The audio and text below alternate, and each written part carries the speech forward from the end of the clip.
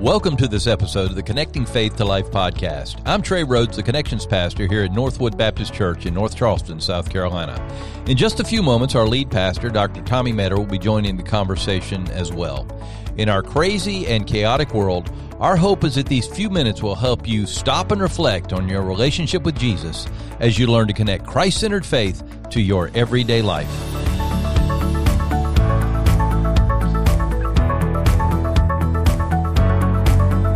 Welcome to episode 62 of the Connecting Faith to Life podcast. And once again, we want to remind you as you start listening, go ahead and let people know that you're listening to the Connecting Faith to Life podcast. Facebook, Twitter, text, however you get your information out, do that. And I think you'll be blessed for doing that. I'm going to use one of those terms, get blessed by listening to us. But anyway, it's a blessing. I mean, to hear your voice every week, Trey, is just quite the blessing. It is, I tell you. So anyway, just get the buzz going and let people know that there's something they can listen to help with their lives and in relevance to what it means to be a follower of Christ. Well, with relevance in mind, politics is big right now, Pastor, and it is. It's a lightning rod, I'm afraid. For Christians, we're told, I've heard, I guess, both sides. Christians are not involved in that because it's dirty work, and we just don't talk about it, don't do it. You might vote, but just don't get involved. Others believe that being a good Christian means if you don't adhere to a certain party or a certain philosophy, then you're just not worth talking to. But, I think the church should rise above politics. And, I also believe we should never make it a test of fellowship for Christians. So how do we keep our testimony and still remain Christians? So when it comes to politics, how can we be a part of the political system and still be known as a follower of Christ? Yeah. I guess that's what I'm trying to find out today. So maybe we got something for that today, huh? We're going to try. We're going to spend the next few weeks talking about politics. That's something preachers aren't supposed to talk about. Yeah, we're not. Yeah, but we're going to give it a stab and do our best to help each other think through these politically divisive days. Hey, Trey, do you remember the first time you voted in a presidential election? Oh, I do. I was 18. Ulysses S. Grant? Yeah. Yes. It was Ulysses, and I was just all for him. I was all in the tank for him. I got a lot of heat for that. Did you really? Yeah. Who was it? Who was the first guy you voted for president? You remember? Ronald Reagan. Was it really? Yeah. Ronald Reagan. Okay. In that election, yeah. There you go. So, yeah, I remember Ronald Reagan. Like that, my childhood was Ronald Reagan. Like, I was born in 1978. He became a president, 81, I guess? Wasn't it, 81? And well, he took the oath of office in 1981, but elected in 1980. So I remember him. Yeah. I remember this, Trey. I remember this. I remember the day, and I guess I was young, but I remember the day that Ronald Reagan got shot. I do too. I was on the air when it happened. Oh, were you? I was doing radio when that happened. Well, the reason why I remember it was because my parents, that day that he got shot, got the first TV. We got our first color TV in our house. Now, I don't know why they waited so long to get color TV because, that was in the 80s. There were color TVs being around. I even had a color TV before that. Right. So I remember they got this big console TV. It had the wood cabinet sat on the ground, and they got that TV delivered the day Ronald Reagan got shot. I could have been, 5, 6 years old, but I remember that day that the TV was delivered, and all that was on the television was Ronald Reagan. Yeah, on every single channel. So Ronald Reagan, he was all three channels. Yeah. Ronald Reagan was the first president you voted for. Yes. I think the first one I voted for was George W. Is that right? Yep, that was George W. That was, yeah. Wild, huh? That's interesting. So now we get to go in a couple months and vote again. Less than a couple months. Mm-hmm. About a month and a half, we get to go vote again. I know. Don't tell us who you're going to vote for. I'm not. Yeah. That is why we have sealed ballots. Right. People aren't supposed to know how we vote. Yeah. So you think about it. This is a crazy political cycle, and just think about just the presidential election. So you have the president, Donald Trump, and whatever you think about him, good, bad, indifferent, that's not the point of the conversation. We could probably all agree that whatever you think about him, whether you like him or you don't like him, he's a pretty polarizing figure. I would say so, yeah. Just very outspoken, He works his Twitter feed every single day and puts all kinds of things that get him in trouble with the media. Just a very unique and interesting president we've had over these last 4 years. I would agree. Whether you love him or hate him, we can all agree he's a unique guy. Yes. And then you have, this other guy, Joe Biden, who was vice president for 8 years, and another unique guy. Yeah. I mean, he's obviously not outspoken like Donald Trump is, but he's 77 years old. 77. He will be the oldest. I mean, Donald Trump was the oldest president to take office, and now if Joe Biden were to win the election in a month and a half, he would be the oldest man to take the oath of office, and he would, at the end of his 4-year term, 81 years old. Yeah. That's wild. They were saying, this is an interesting factoid, when he started serving in Congress, he was with people that were born in the 1800s. Oh, wow. So just think about that. He's been around a while. Yeah, yeah. So we have two very interesting candidates for the presidency, and both of them obviously are very different in their viewpoints and different policies they want to enact and everything else. And so you've got that going on, and then you just have a crazy year on top of it. Oh, boy. Wow. With the pandemic and with the civil unrest because of the racial tension that exists in our country, it makes for an interesting year. And so, at the end of the month, we'll start having presidential debates. That's going to be wild. Mm-hmm. Because there's a lot to debate about these days. Oh, yeah. And it's polarizing. It's polarizing. It's not like you have these things where you can meet in the middle. There's just a lot of, you're either right or wrong. Yeah, that's how it's being expressed. Exactly right. To so us. those debates are going to be quite interesting. And then you have, in the midst of this, people like you and me, followers of Jesus, trying to figure out how we respond to it all. Because let's be honest, it's tough. Whether you are a Trump supporter or a Biden supporter, there are probably things about both candidates, if you're a Christ follower, that make you cringe. Yeah, of course. I mean, as much as you might like Joe Biden or as much as you like Donald Trump, there are probably things they do that make you cringe. Mm-hmm. And then we are polarizing as Christians because we'll make statements like, if you vote Democrat, you can't be a Christian. How can a Christian vote for a Democrat? After all, they're the baby killers. Yeah. Therefore, abortion, therefore. Their view on sexuality is much different than the traditional Christian view. I mean, you can't be a Christian and vote Democrat. On the flip side, you might be someone who says, well, you can't be a Christian and vote Republican because Republicans are all about capitalism. All they care about is money. Everybody getting rich and at the expense of people getting poor. And so you have, polarizing candidates, and then you have polarizing Christians. If you vote this way, you can't be a Christian. If you vote this way, you can't be a Christian. And so what do we do? I've heard it.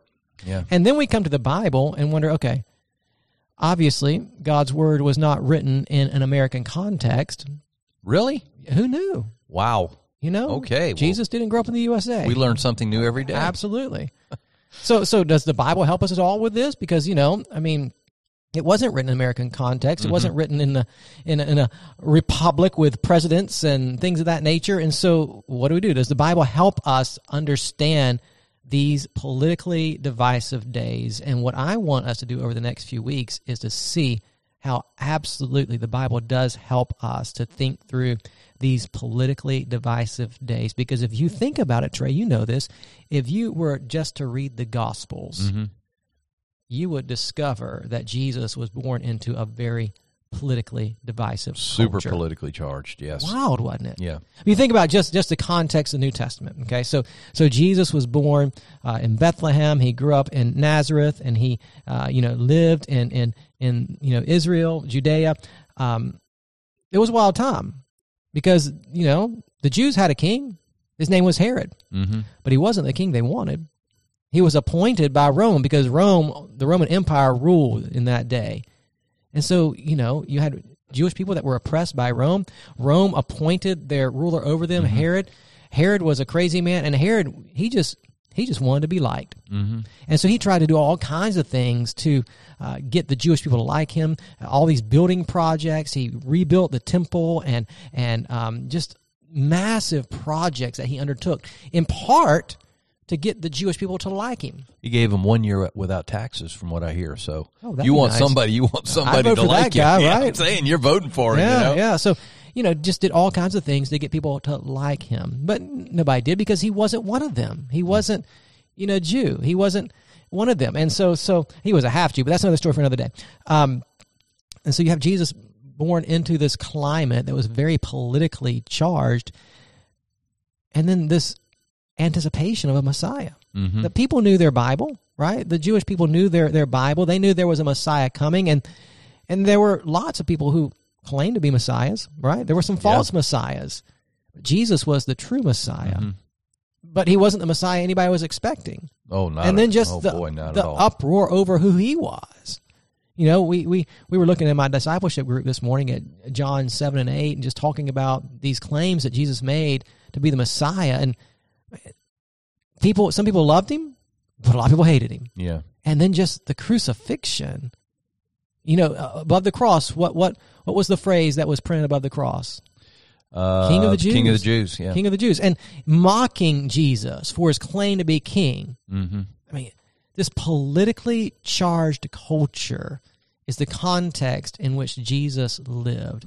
And in this politically charged culture, I think we can learn a lot about what it means to live today in a politically charged culture. Sure. So for the next few weeks, that's what I want to do. I want us to take some time and just look at Scripture, not only the Gospels, but even further into the New Testament, because the politically charged culture doesn't go away. No, it doesn't. It's Paul ministers in it, right? Yeah. Peter ministers in it.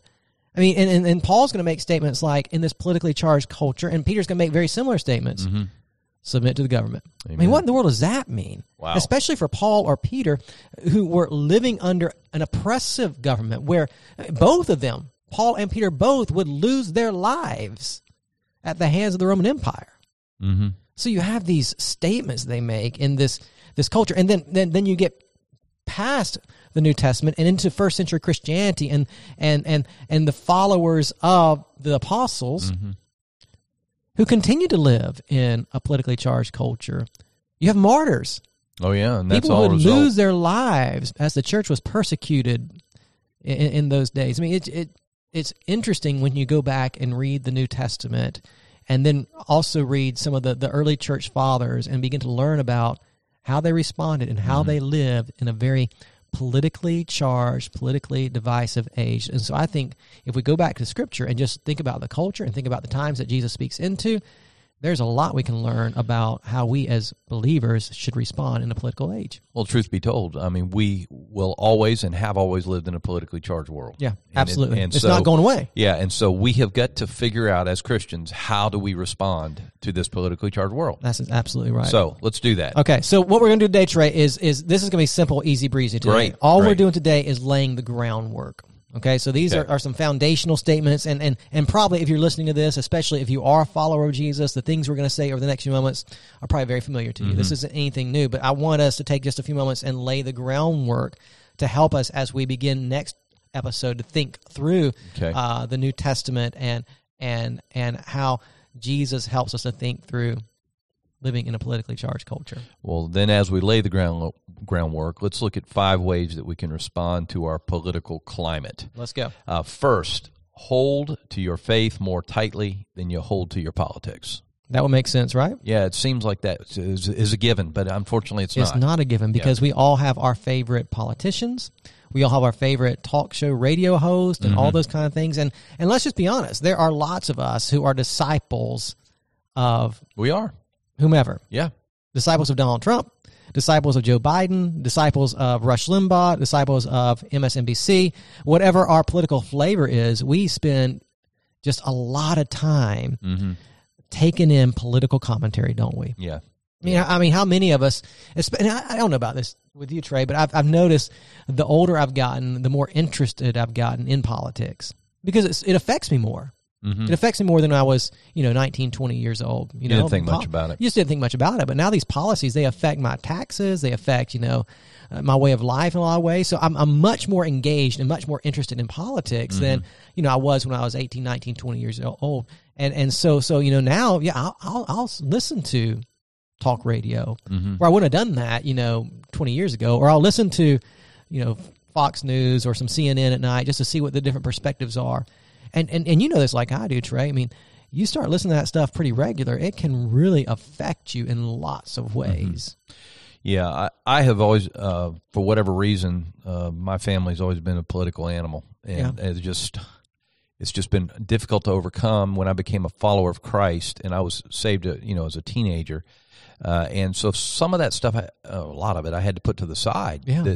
I'm a believer before I am a political party. Yeah, I'm a believer before I'm a Republican. I'm a believer before I'm a Democrat. Whatever it is, I'm a believer first. And then that was difficult, though. Yeah. That was a difficult part of my life to say, oh, you can be a follower of Christ and not be my political party, And, of course, I overcame it, but it was an issue. And so I know there are other people struggling with that. That's all. We're going to talk about this in episodes ahead, but there's a different kingdom. Yeah. There's a kingdom that's not of this earth that should get our first priority. Mm-hmm.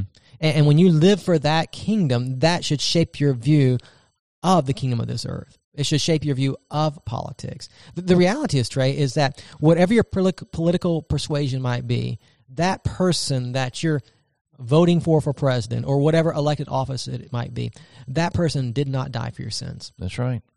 Jesus did not. That person is not the king who is reigning and ruling right now and for all of eternity. Mm-hmm. Jesus is.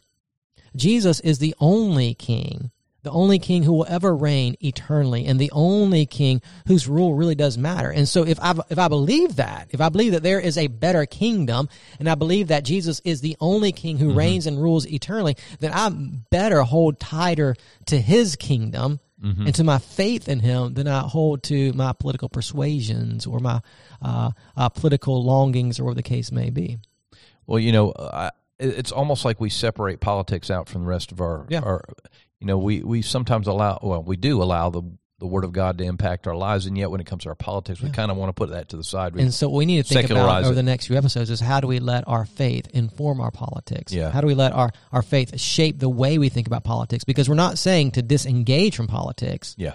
But we're also but we are saying don't let politics drive your worldview. Mm-hmm. Let Christ drive it and let him shape how you think about politics. So hold to your faith more tightly than you hold to your politics. And that leads us straight to number 2, which is don't expect government to do what only Jesus can do. Yeah. Remember Barack Obama when he ran for presidency his first term, his big slogan was what? Hope.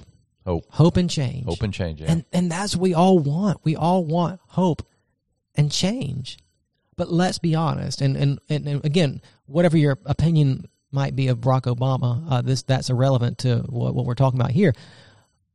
But here we are, years after his presidency, where he promised hope and change. Ain't much changed. No. We're still a divided country. There are still a lot of people who are hopeless. And it is heartbreaking. It's heartbreaking. Yeah.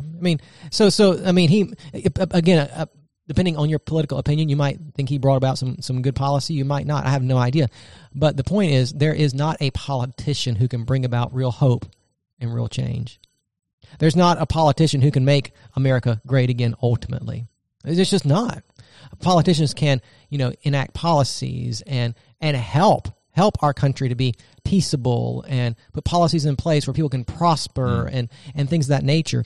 But politicians cannot bring about real hope and real change. As a matter of fact, if you place your faith in those kinds of things, you will be disappointed. You will every time. Yeah. Because how many of us have been disappointed? We've all been let down by politicians. Of course. Because here's the reality. I thought it was going to be. Yeah. I voted for them because I thought. And, it just never ends up that way. Politicians are fallen human beings. They're sinful just like the rest of us are. Not only that, but if you think about, in our context, most of the people we elect for president are not followers of Jesus. I can only think of a handful over the course of my life that claim to be followers of Jesus. Yeah.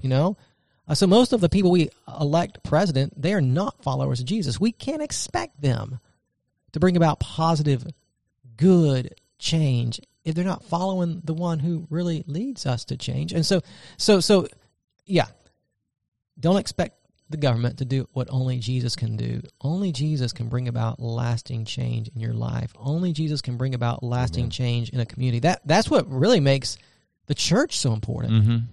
Because we are a people who believe in change and preach hope because we've found the source of change and source of hope, and it's not a political system. It's Jesus himself. So have right expectations. Jesus will never disappoint. Jesus will always give hope. Yeah. Amen.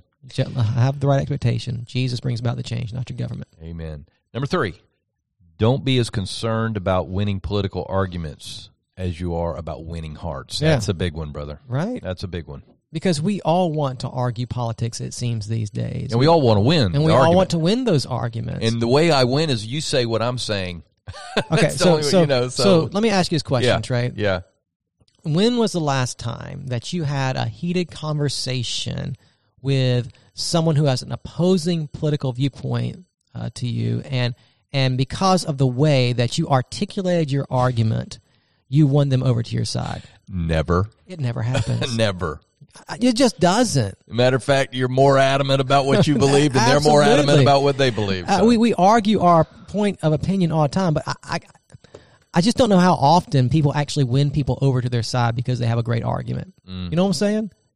And then, have you ever posted something political on Facebook, Trey? Oh, occasionally. Let me ask you this question, Trey. When was the last time you posted something political on Facebook? You linked to an article on whatever your news site was, and then somebody came up to you later on and said, I saw what you posted on Facebook. It completely changed my mind about my political opinion. No, it's the same thing. You have people that say you're an idiot, and people that say it's the greatest thing I've ever read. Yeah. So, I mean, you can argue all you want, and you can have logical arguments. You can have what you think are really good arguments, but the reality is nobody buys your arguments. Unless they already agree with you, your arguments really aren't convincing anybody. Politics is looking for people that already like agree with you. Yeah, exactly. I mean, that's the reality. And so we want to win political, and we do, right? I mean, I want people to believe like I do that all life is valuable from conception to death. All life is valuable. Therefore, there should not be abortion. I want to win people over to that because I believe that. And there are other things, other political or other convictions, whether it's political or that's not a political, that's a life conviction. That's a scriptural conviction. There are other convictions that I want people to share with me, but I can't convince them. No. But you know who can? The one Jesus. Who changes the heart. The one who changes the heart. Yeah. And so I need to be much more interested in winning the hearts of people by helping them to see the beauty and the glory of Jesus Christ through his death and resurrection than I am about winning people over to my political viewpoint. It's about winning hearts. That's what God has called us to as his church, is to win hearts, not to win arguments. That's because right. Your best political argument does not have the power that the gospel has. And so, again, hold your political convictions. We're not saying don't. And we're not saying disengage from politics. Be engaged. Speak up when you see injustice. Speak up for those things that you believe in. We want to be engaged in the process. But understand at the same time, there's only one who can change hearts. And when Jesus changes a heart, when he changes a heart, those worldview perspectives also begin to change as someone is discipled. That person who maybe all of their lives, supported candidates that were pro-abortion, or that person who might have been pro-abortion himself or herself, when that person is changed by the gospel and begins to understand God's design for life, that person's viewpoint will change because that's what Jesus does. It's not what we do; it's what Jesus does. And so, man, I know it's simple. I know it's what we talk about all the time. But man, if we can point people to Jesus, there really is the opportunity that people will be changed in every way in their lives. Amen. That's what it does. That's what he does. Excuse me. That's exactly right. Number 4, whatever the outcome of the election, commit to pray rather than tear down. I think we go a long way if we just pray more. Absolutely. Because you and I know this, Trey, the political rhetoric right now is terrible. You know? I do know. Whoever you support. It's hard for me to watch news. Both sides. I just can't take it sometimes, or a lot of times. And the thing is, the Christian rhetoric in this politically divisive culture is just as bad as the rest of the world. And so we, as followers of Jesus, should be setting an example as to how we should respond to politicians that we don't agree with. And we, as Christians, should not join with the world in tearing down politicians that we don't like or don't agree with, but we do it all the time. We slander.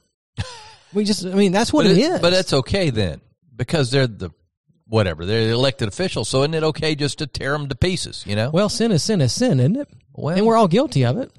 Yeah, I guess you're right. Yeah. Wow. And who'd have thought? Yeah, right. And the admonition from Scripture is to do what? Not to tear down, but to build up. And not only to build up, but specifically for leaders in high places, the command is to pray for them.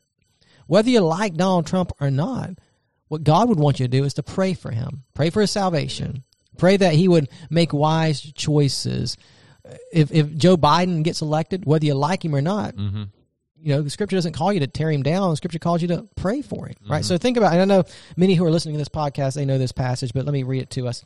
This comes from 1 Timothy chapter 2, verses 1 through 4. First of all, then, I urge that supplications, prayers, intercessions, and thanksgiving be made for all people, for kings, and for all who are in high positions, that we may lead a peaceful and quiet life, godly and dignified in every way. This is good, and it is pleasing in the sight of God our Savior, who desires all people to be saved and to come to the knowledge of the truth. Pray. That's right. You're going to be tempted to tear down those politicians that you don't agree with, but instead, pray. And see how God changes your heart as you pray for people that you don't agree with. And I think when we pray, we're praying for peace, because the whole goal, even in the Roman Empire in those days, if there was peace, then the gospel could go out. That's exactly right. That's the whole key, is the gospel going out. So. That's exactly right. Amen. Well, let's finish up with this fifth one, and that is, whatever the outcome of the election, God's kingdom goes forward. It does, doesn't it? It's above that, isn't it? It's above Absolutely. the fray. Whether your candidate wins or loses, God's kingdom goes forward. And you see this all over the world, Trey. I've been to China a number of times. Guess what's moving forward in China? The kingdom of God. The kingdom of God. Mm-hmm. That's a communist regime, but the kingdom of God moves forward. I have not been to North Korea, but what I know is that if the gospel is present in North Korea, the kingdom is moving forward there, even under that dictator. I don't know if you've heard the news about Iran. I was about to say Iran. The gospel has been going forward like crazy there. Yeah, they're saying it's the biggest the church has ever been. Isn't that wild? In the middle of that horror. No matter who is in a position of power, if God's people are present and if God's people are living on mission, the kingdom moves forward. Nothing stops the kingdom of God. So whatever the outcome of the election, be encouraged. Because here's what we'll say, right? We'll say things like this.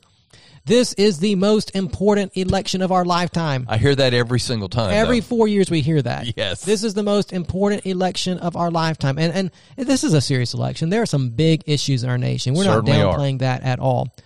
But at the end of the day, God's kingdom is going to still move forward no matter what happens in our nation. And so we keep our eyes on Jesus. We don't lose our hope in him.